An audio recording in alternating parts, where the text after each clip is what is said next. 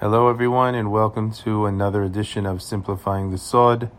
This recording was prepared as part of a class on Rosh Chodesh Sivan 5781. We have a two-part class this week. It was based on two questions that we received.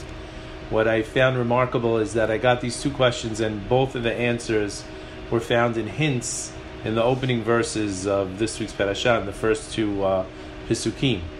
The first question was why it would be necessary to count when Hashem knows how many people we are, obviously, and especially because we recently counted.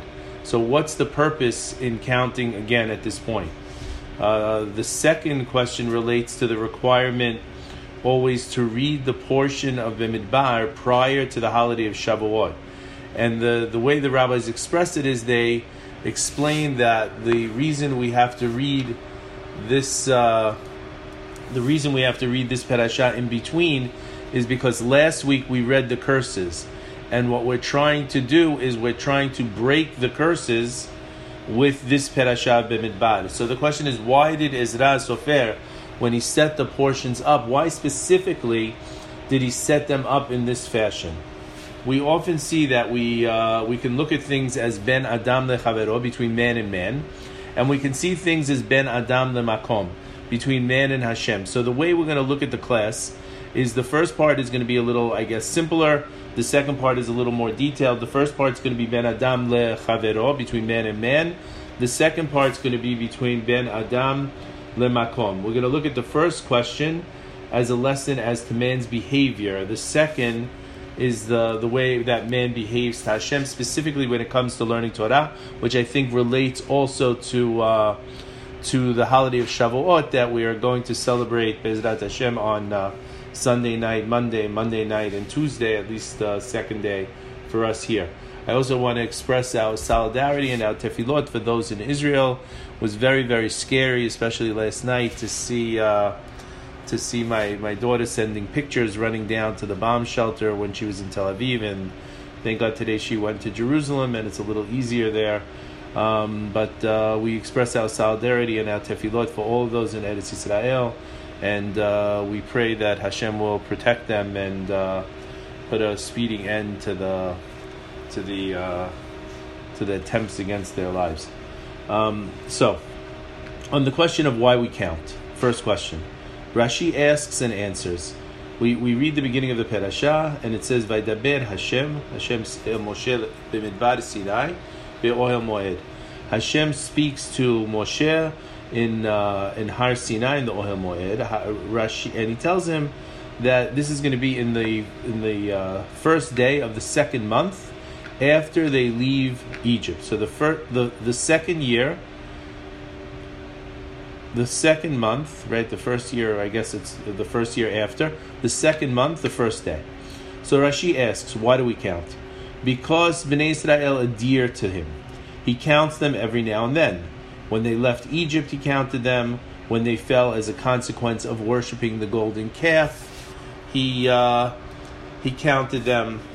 And also, he said. Also, Rashi brings, he counts to see how many of them passed away. And he wants to count them when he's going to make his Shekhinah dwell among them. So we see that a month after the establishment of the Mishkan, Hashem again is asking Moshe to count them. As always, Rashi is brief, he's to the point, but the question that was asked of me remains. Obviously, Hashem knows how many people. You just counted them. Do you really need to count them again? So Hizkuni notes that seeing that within 20 days, Bnei Israel would break camp and start marching towards Eretz Yisrael. So he says that the reason we're counting at this point is because we're ready to go into Eretz Yisrael. We're a few weeks away, 3 weeks away from going into Eretz Yisrael. So from there it looks, why would you count the people? Because you want to make sure what the army is going to be like. But then when we look at Sforno says that Hashem is counting them to organize them, or Moshe is counting them to organize them, so that they could proceed into the land of Eretz Yisrael immediately, as we just said, without delay. Each one of them has to know to which unit, which flag he belongs. So from here it seems, again, that they're going to be preparing for some armed conflict. The problem, though, is that Seforno goes on and he says at that point, no war of conquest had ever been envisioned.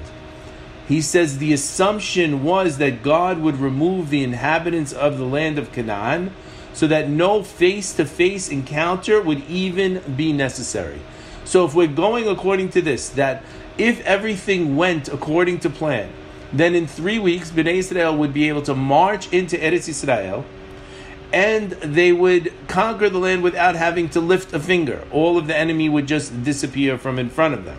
So which brings us back to the original question, why count?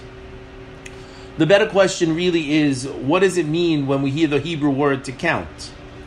Does it mean only to count? What's interesting is the root of the word to count, lispor. Lispor is, we have from Sefirat HaOmer. This word lispor also means to tell a story, lesaper sipur, to tell a story. And it also means to illuminate, as we have from the Hebrew word sapir, sapphire. We see the same root of the Hebrew word in the word sapphire, which also happens to be the stone of the tablets in which were inscribed the Aseret HaDibrot, which we loosely translate as the Ten Commandments. It's also said that sapphire was the material of the staff of Moshe Rabbeinu. So this root, lispor, is also to count, is also to illuminate, also to tell a story. The Hebrew language, being the language of Shamayim, is always a marvel. Each of the letters has a meaning within the word, and there's always a cross meaning in words which yields a much deeper understanding, and it often takes us to places we would never imagine. If we look at this word lisaper, lispor, we can see if we want to tell a story properly, it's necessary to illuminate the story. What a lesson this is when we think this is really simply a command to count.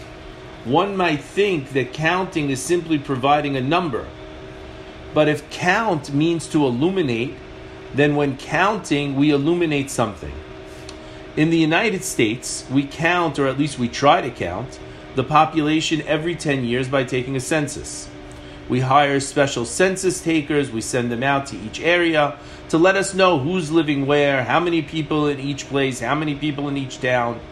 One might think, in the same vein, if the goal of the commandment of Hashem to count is simply to get a number, to take a census per tribe, to get an idea of available soldiers and support, then Moshe would be appointing census officials, and they would take the count. But in this case, the problem is that the job of taking the census is given to Moshe and Aharon. They're commanded not just to count, but the word is se'u et rosh, raise up the head. Could we imagine a president of a country, a governor of a state, a mayor of a city going out to count the people? But Moshe and Aharon, they go tent by tent, tribe by tribe, family by family. And more important than the count seems to be the command, se'u, lift up, lift the people's spirits, encourage the people, spiritually raise them up. Imagine what one feels like when Moshe Rabbeinu comes knocking at your tent. When Moshe explains that each of us has a purpose, and without us contributing to the better good, the job of all Bnei Israel is incomplete. The word lesaper with the root samach pei resh is also of the word we use to designate this time period, which extends from Passover through Shavuot. From the Exodus to the giving of the Torah. We call this period Sefirat HaOmer, counting the Omer. We count 49 days, before arriving at the 50th day, which we discussed a little bit last week. One might ask, why is it necessary to count each of these days? Why not simply mark the calendar? And perhaps the idea which we discussed last week of counting, when it extends not just to the days but also to the years, in counting towards the Shemitah or the sabbatical, and eventually counting towards the Yovel, is the same. By understanding that this route is not simply to apply a number, but to illuminate and to lift up, we see a purpose and a goal in each day and in each year. Our rabbis explain that this growth and illumination, they explain it as follows. On the night of Pesach, when we celebrate the Seder, or the initial night of Pesach when we left Egypt, we could recall that the light was not extinguished. It was a night of complete light for Bnei Israel. We still have that same energy because as we go through history, it's not really linear. It's sort of like circular, where we come back to that specific place where we were on Pesach, and in that moment we can also receive a night that's all light. We could receive in a single blast the full spectrum of heavenly shefa, of glory from Shamayim, of what we're calling the spiritual light. The problem is, when a light comes very, very quickly, it's very difficult to retain for a number of reasons. One being, simply we say, easy come, easy go. But probably more important is that one needs to have a vessel capable of holding and retaining that light. One of the reasons many of us begin counting Sefirat HaOmer only after the second Seder is to allow ourselves the opportunity in that second Seder to potentially get that blast and take in that light. I believe this is why, because of the potential of Pesach, this is why we say that the Mashiach comes on the night of Pesach. Because this night is the highest potential when the energy, when the light can completely blast in and come in and illuminate everything. Once the Seder, the potential passes, and we in some way realize that we cannot retain it and fully utilize that light, it's only then that we get up and we say, okay, now let's begin counting the Omer. Let's go 1, 2, 3, step by step, day by day, and let's attempt to gather this light in a step by step, a little by little fashion. Rabbi Avitan would always tell us that growth comes only through small steps. And it could be that growth that comes through small steps, that growth stays with us forever. It's an amazing musar, it's an amazing message to us. Like everyone, we're always trying to form new and better habits, or we're trying to eliminate old habits. We have to realize that to do it, often cold turkey doesn't work, or jumping into something doesn't work so easily. What we have to do is we have to do it step by step. And this is the idea of the 49 days, is going step by step in order to take in this light. In understanding the Exodus, Yetziat Mitzrayim, and the generation, the Dor HaMidbar, the generation of those who left Egypt, we comprehend that it was impossible to go from a slave of Egypt, a person who had absolutely no free will, whose time was not of his own, and in a moment or in a night, that person is going to a completely free person, in some ways a servant, instead of a servant of Egypt, a servant of Hashem. But the main difference, he goes from a person who has no free will, no control over his time, to a person who has complete free will to decide, and complete free will and free will over the time. It's also one of the reasons that the first mitzvot that Bnei Israel, the first mitzvah Bnei Israel are given, is the sanctification of the moon, because with the sanctification of the moon comes the idea that Bnei Israel are actually not only in control of their own time, they're in control of the time of the universe. So now this amazing light of the night of Yetziat Mitzrayim, it helps them leave. But once they're in the desert, the process has to extend to 49 days, till we get to the revelation at Har Sinai.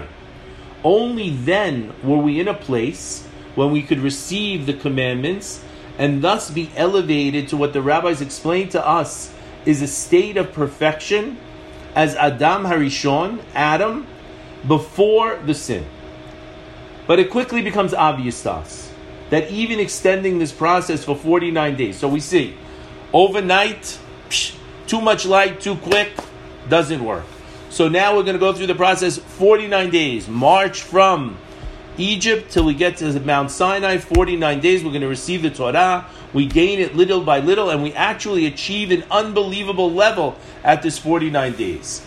But even that might not be enough, because even with that, we see that only 40 days later, when Moshe Rabbeinu returns from Har Sinai, carrying those same luchot of sapphire, he finds us worshiping the golden calf. We have this quick loss of light, and we're no longer, obviously, Adam HaRishon before the sin. Now we know that the potential for the Dor HaMidbar, the generation of the desert, must have been absolutely incredible. As we understand it, the soul of Adam himself was incapable of completing the job. So Hashem said a single soul can't complete the job. So that single soul is divided into 600,000 parts. Each of us has a role in order to fix the job. The way to understand it is each of us has our own perspective. Each of us has our own task. You have a baker and a butcher, and you have a candlestick maker, and you have a seamstress, and you have all these people that are necessary in order to complete the job. So 600,000 souls each have a spiritual job to complete. And the only way for the group to be complete and to be brought up is for the whole group to put together their effort to repair Adam. So it appears that the intent after the sin of the Chet HaEgel, of the golden calf, is to truly make an attempt to raise up each of these souls in a manner in which they could achieve that which was necessary. Apparently Hashem accepts the teshuvah of the golden calf, and the potential with the opening of the Mishkan, of the tabernacle, was for the generation to truly complete the process in that short time. The Mishkan is opened, remember, Rosh Chodesh Nisan, the first day of the second year. The Shekhinah is resting upon the Ohel Moed. There's a tremendous connection. We see at the end of the book of Shemot, of Exodus, we see at the end, all Bnei Israel see the Shekhinah resting. They see the Shekhinah, very similar to what happens on Har Sinai. So they're again back to this very high level. We repented, we were forgiven on Yom Kippur, the Mishkan is established, but then what happens? We see 30 days later, Moshe is counting us. Why? He's hoping to hold us up. He's hoping to hold us up. But what happens? What happens? We then see that perhaps in order to make a complete and true change, that 49 days may have not been enough. Even the 40 days of repentance that we see a few times until we come to Yom Kippur may not have been enough. The month of Nisan is in the second year to the month of Tammuz and Av is only a few months later. And what happens between Nisan? So we see Nisan is when we establish the Mishkan. The first of Iyar was Moshe is going to come and count us. And only a couple of months later, we should have been in Eretz Yisrael. And what happened? We send in the spies. Had we not failed with the spies, we could have potentially marched into Eretz Yisrael. Moshe Rabbeinu would have been at the head. He would have led us, and we would have experienced the true and complete messianic experience. So what's happening? After the Mishkan is established, we see that, hey, we need to build up the strength. Hashem is with us. Hashem says, I need to build them up. The potential is for them to fall. So what does he do? He says to Moshe Rabbeinu, Se'u et Rosh, lift up the heads of each of Bnei Israel. The intent of Hashem, the intent of Moshe in this is after opening the tabernacle a month later to raise up the heads of every single person so that they're stronger, so that when we come forward a month later, there's no falling and no failure. The rabbis explain that the Mashiach can only come when all the souls of this world are complete. So we see that the job that they had then. So what happens? They go a couple of months later. We have the sin of the Chet Meraglim, the sin of the spies, And now Hashem is saying to them, in order for you to go forward, it's not anymore 1 day. It's not anymore 49 days. It's not repentance 40 days. It's going to take you 40 years. 40 years. And even then the job is somewhat incomplete. So the rabbis explain that the Mashiach can only come when all the souls of this world are complete. We see that the job was left incomplete by those 600,000 souls of the Dor HaMidbar, of the generation of the desert. As history progressed, we see that those 600,000 souls were broken down even further, so that each soul would have an even smaller task. So if there were 600,000 and 600,000 becomes 6 million, then 6 million each have 1/10 of the job of one of those 600,000. Those souls are us today, as we live in the generation of the footsteps of the Mashiach. And just as Moshe Rabbeinu was commanded to raise up each of the souls, if the message of this parasha in Se'u et Rosh, in raise up the head, is forever, then that message is not just to Moshe, but it's to each and every one of us, that we have a responsibility to help raise up the head of everyone in our generation. The rabbis tell us that this generation, the generation of the Mashiach, the generation of the footsteps of the Mashiach, is in many ways a Gilgul, a reincarnation of those who left Egypt in the Exodus. And what do we have to do? We have to repair where they failed. Each of us has a responsibility and a duty to Se'u et Rosh, to raise up the souls of those around us. Hashem promised Abraham Avinu. He said to him, your children are going to be like the stars of the heaven, like the sands of the earth, impossible to count. But perhaps what Hashem is saying when it's impossible to count is Hashem giving Abraham a subtle message. That we need not lesaper to count, not lespor to count numerically, but we need to use lespor to illuminate, to raise up.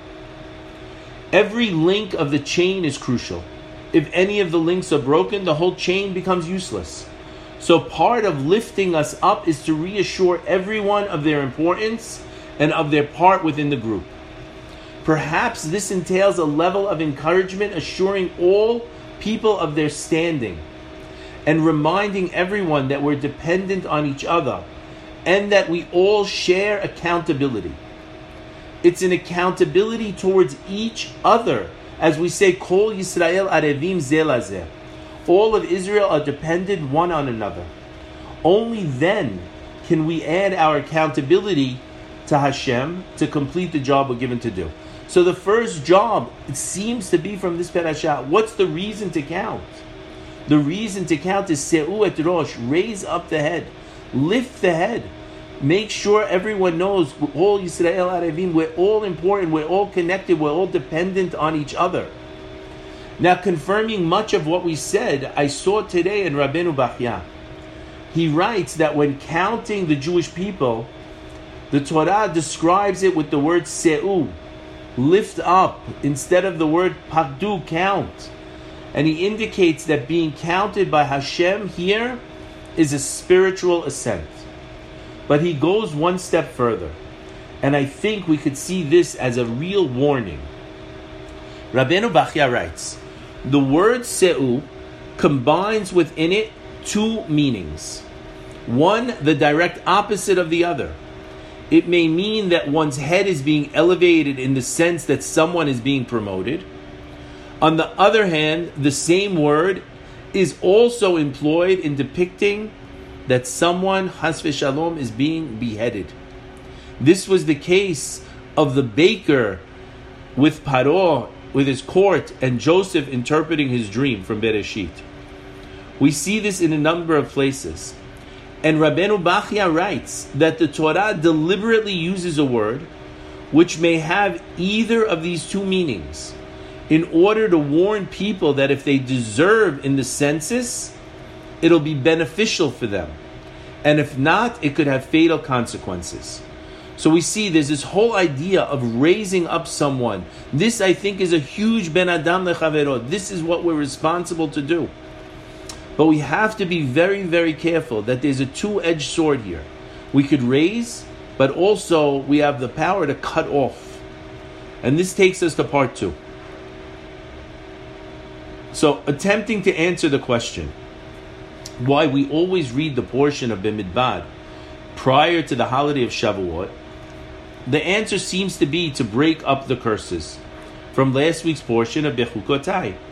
It says specifically in Shulchan Aruch, we always read Parshat Bamidbar prior to Atzeret being Shavuot, and the source of this practice is found in the Gemara. In the Gemara, Chazal teach us that Ezra Sofer instituted that Bnei Israel read the Tochacha, the rebuke in Parshat Bechukotai, that was the curses we read last week, prior to Shavuot, and the Tochacha, the rebuke in Parshat Kitavo, prior to Rosh Hashanah. And the rationale is very simply. The Gemara tells us, Kidei shetichle hashana bekeliloteha, in order to end the year and its curses. The problem is that this makes perfect sense with regard to Rosh Hashanah. We want to end the year before Rosh Hashanah, before the new year, end the year and its curses, and Tachel Shana B'Chotecha, begin the year with its blessing. But how is Shavuot the beginning of the year? And the Gemara says, yes, Shavuot is the beginning of the year. Ateret, this holiday that we have of Shavuot, is also a type of new year. It's a new year with respect to the fruits of the tree. Fruits of the tree, what does that affect me? But let's see. In Tosfot we see that he explains that we have to have a break between the curses. We end the curses, we begin the blessings, but we have a break. And he says we have a break always, that we have Parshat Bamidbar that intervenes between Shavuot, and we always have Nitzavim that intervenes prior to Rosh Hashanah. He says that we want to interrupt by reading a parasha that does not discuss curses on the Shabbat prior to Rosh Hashanah, so as not to associate the curses with the new year. For the same reason, he says we read Parshat Bamidbar prior to Shavuot, so as not to associate the curses that we read last week with the holiday that we begin Sunday night. Rav Pinchas Friedman explains that we have a basic principle, that nothing is coincidental. We discussed many times, Hashem is hiding in the coincidence.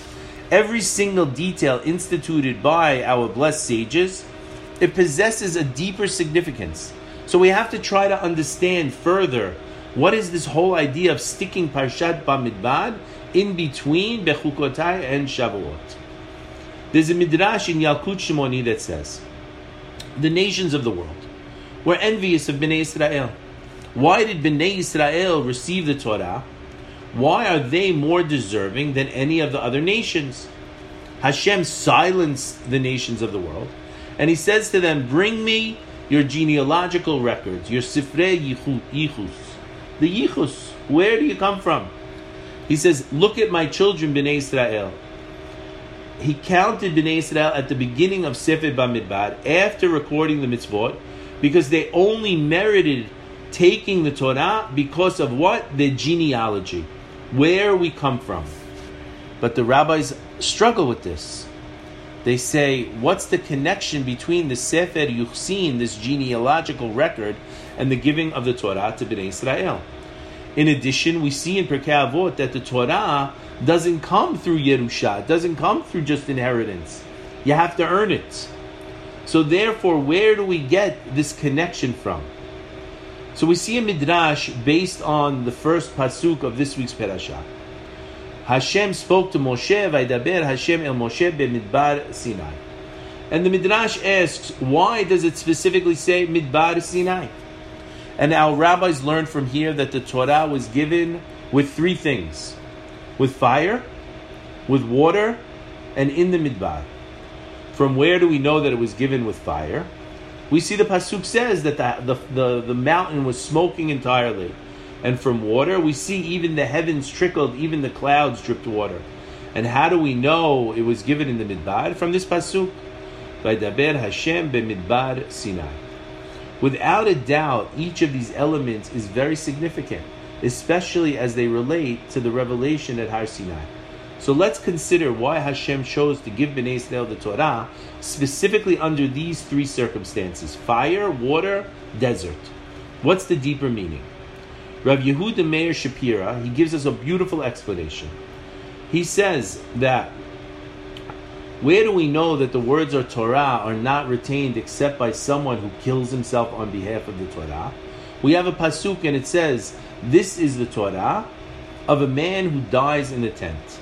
The rabbis there explain that a person to earn Torah has to have something we call mesirut nefesh, self-sacrifice. And this mesirut nefesh is ingrained in us from the time we received the Torah at Har Sinai. He says that when the forces of the wicked nations, the Reshaim, he says when they want Bnei Israel to renounce our faith in Hashem and in His Torah, Bnei Israel were brought to be burned at the stake. We were brought to be executed, and we refused to betray the Torah and our faith in Hashem at any cost. So he says, let's understand, where does this trait of Mesirut Nefesh come from? He says that we should understand that these things, fire, water, and midbar, begin in the history of our people. Fire relates to Avraham Avinu. He's the father of the Jewish people. He shattered all of the idols in his father's workshop. He spread the name of Hashem throughout the world. He presented himself as a danger to Nimrod. What did Nimrod do? He threw him in the furnace of Ur-Kasdim. Avraham thought he would die from the fire, but he was willing to go into the fire, and Hashem made a miracle, and he lived. We also see when he came to fulfill the command of Hashem in bringing Yitzchak to the Akedah, it says that he took the fire and the knife to sacrifice his son. So this idea of Metzirut Nefesh from fire is instilled in us through Avraham. The second is water. We all know the story of coming to the sea in the seventh day. The seventh day we come to the sea, and what happens is Hashem tells Moshe, go into the sea. Why are you screaming at me? Just go forward. But the problem is the sea doesn't split. And we see the tribe of Yehudah jumps into the sea. Nachshon ben Aminadav first. And we see from the pasuk, it says, Bnei Israel halchu betoch hayam bayabasha. They went into the sea, and only then did it turn into dry water. They jumped in, and then the sea changed. And this was the Mesirut Nefesh, the willing to die, to jump into the sea, to trust in Hashem by water. Finally, we have Midbar. We have Midbar, desert. And Hashem says, look how beautiful my people. They leave Egypt with nothing, just the dough on their back. They're willing to follow me into the desert. And again, Hashem remembers in the prophets that He loves Bnei Israel because we were willing to follow Hashem into the Midbar. We were willing to follow Hashem into a place with no food, no water, no shelter, just because we were with Hashem. So these three instances of Mesirut Nefesh in Jewish history, fire, water, Midbar, pave the way for the covenant that Hashem eventually forges with Bnei Israel at Har Sinai. We have these three, fire, water, and Midbar. They become a three-stranded cord of Mesirut Nefesh. And this is the foundation of our bond between HaKadosh Baruch Hu and Bnei Israel. We now have this better understanding, especially we see Kohelet says that a three-stranded cord is not easily broken. So we understand better the Midrash that says the nations of the world were envious of Bnei Israel. We received the Torah. They protest. Why give it to them? Why are they deserving? Hashem says, look at the genealogical record. The Torah also explicitly states, Zot HaTorah ki Adam yamut be'ohel. This is the Torah concerning a man should he die in the tent. The rabbis learned from this that the words of Torah are not retained except by one who pushes himself to sacrifice himself on behalf of the Torah. Therefore, Bnei Israel have a legacy. They have the Sefer of Yichus, the Sefer of their ancestors, who sacrificed their lives for Kedushat Hashem in three stages: fire, water, and Midbar. Only then are we worthy to be given the Torah. The claim to the Torah is founded on the established fact that what do we have to do? We have to continue in the ways of our forefathers. We have to be willing to sacrifice for the sake of Torah. Hashem says to the nations of the world, you, the descendants of Esav, the descendants of Ishmael, where is your book of Yichus? Where is your history of bravery demonstrating Mesirut Nefesh? He says, in fact, the opposite is true. You received a heritage that denies the authority, that denies the validity of Hashem, that denies His Torah. You want to pursue only Olam Hazeh. You emulated the ways of the wicked Esav. He sold his birthright in exchange for some lentil soup. From Ishmael, the tendency to frolic with Avodah Zarah, immorality and murder. So how do you expect to receive the Torah that demands Mesirut Nefesh in order to retain it? We have a nice allusion to this interpretation from the words Hashem uses to address Bnei Israel at Matan Torah. He says to them, and now if you hearken into me, you will be Am Segula to me. What's an Am Segula? He says, for all the earth is mine. The Shem Yishmael writes, you will be a Segula, like the symbol of the vowel Segol. If you know the Hebrew vowel Segol, it's 3 dots in a triangle.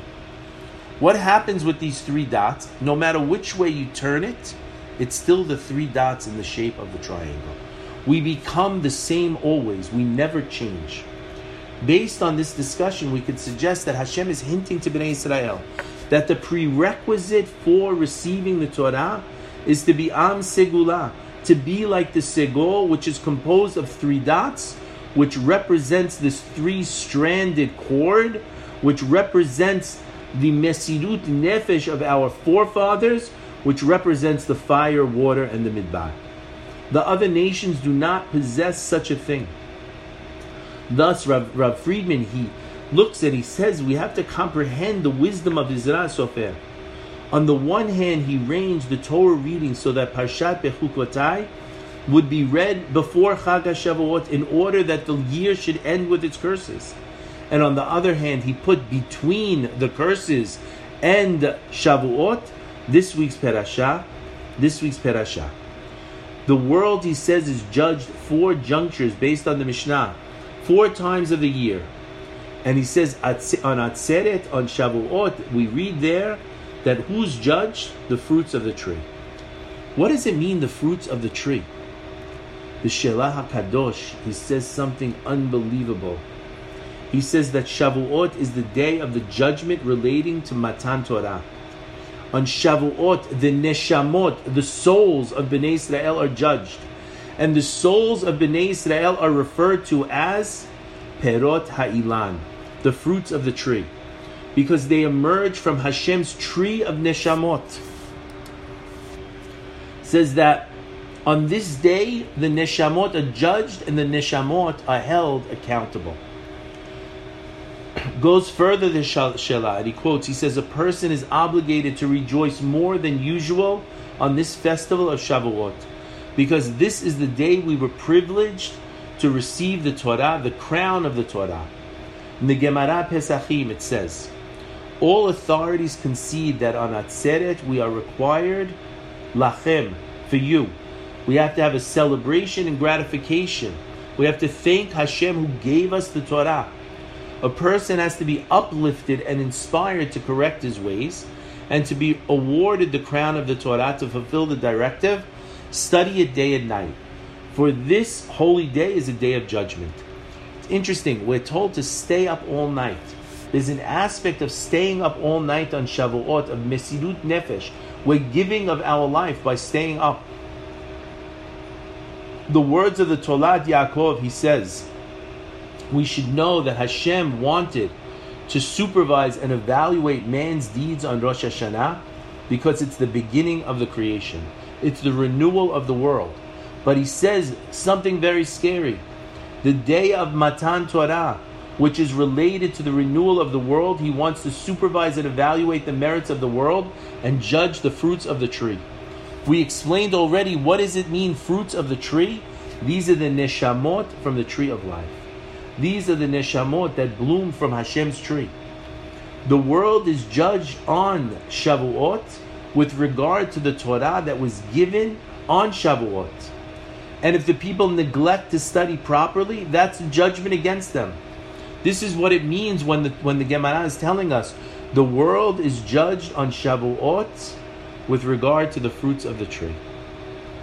We see in the writings of Rav Baruch of Mezubah that he used to say that he was much, much more afraid of Chag HaShavuot, much more than Rosh Hashanah. He says on Rosh Hashanah we're judged for the physical things. He would say a loaf of bread more versus a loaf of bread less. That's what we're judged on Rosh Hashanah. But on Shavuot we're judged with regard to our spirituality.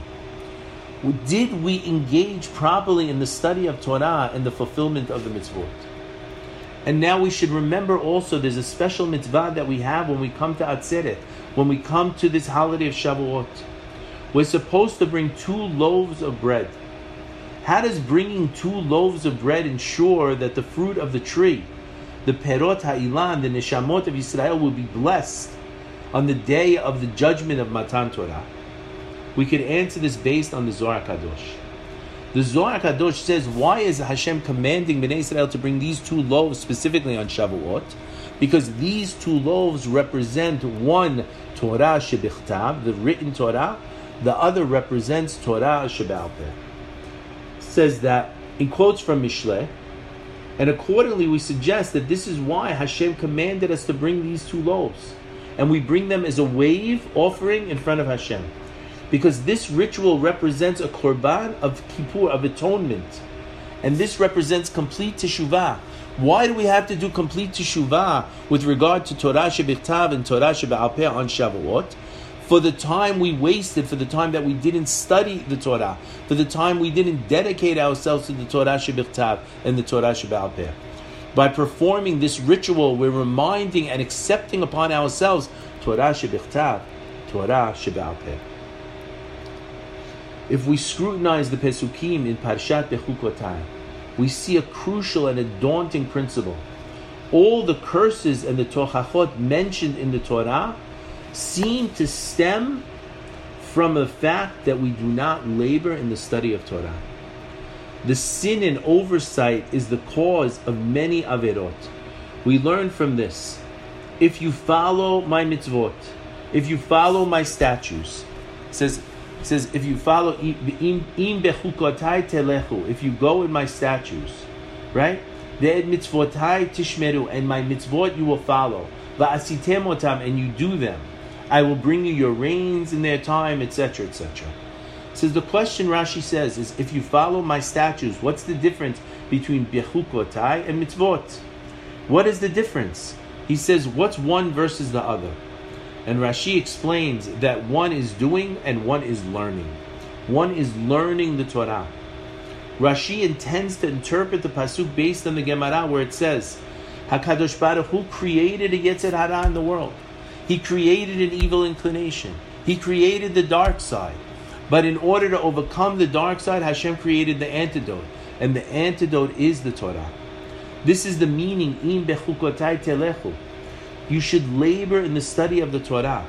And with the power of the Torah, a person is ensured that our rigorous studying will negate the Yetzer Hara.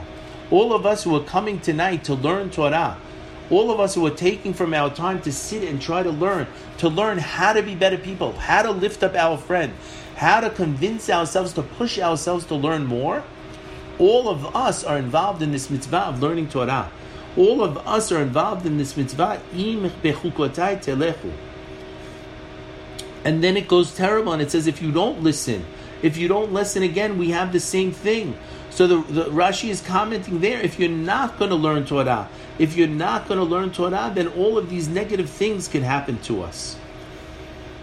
In the study of Torah, we're going to, if we don't study the Torah, we're going to succumb to all the averot, he says, to the point where a person, chas v'shalom, will even deny the existence of Hashem.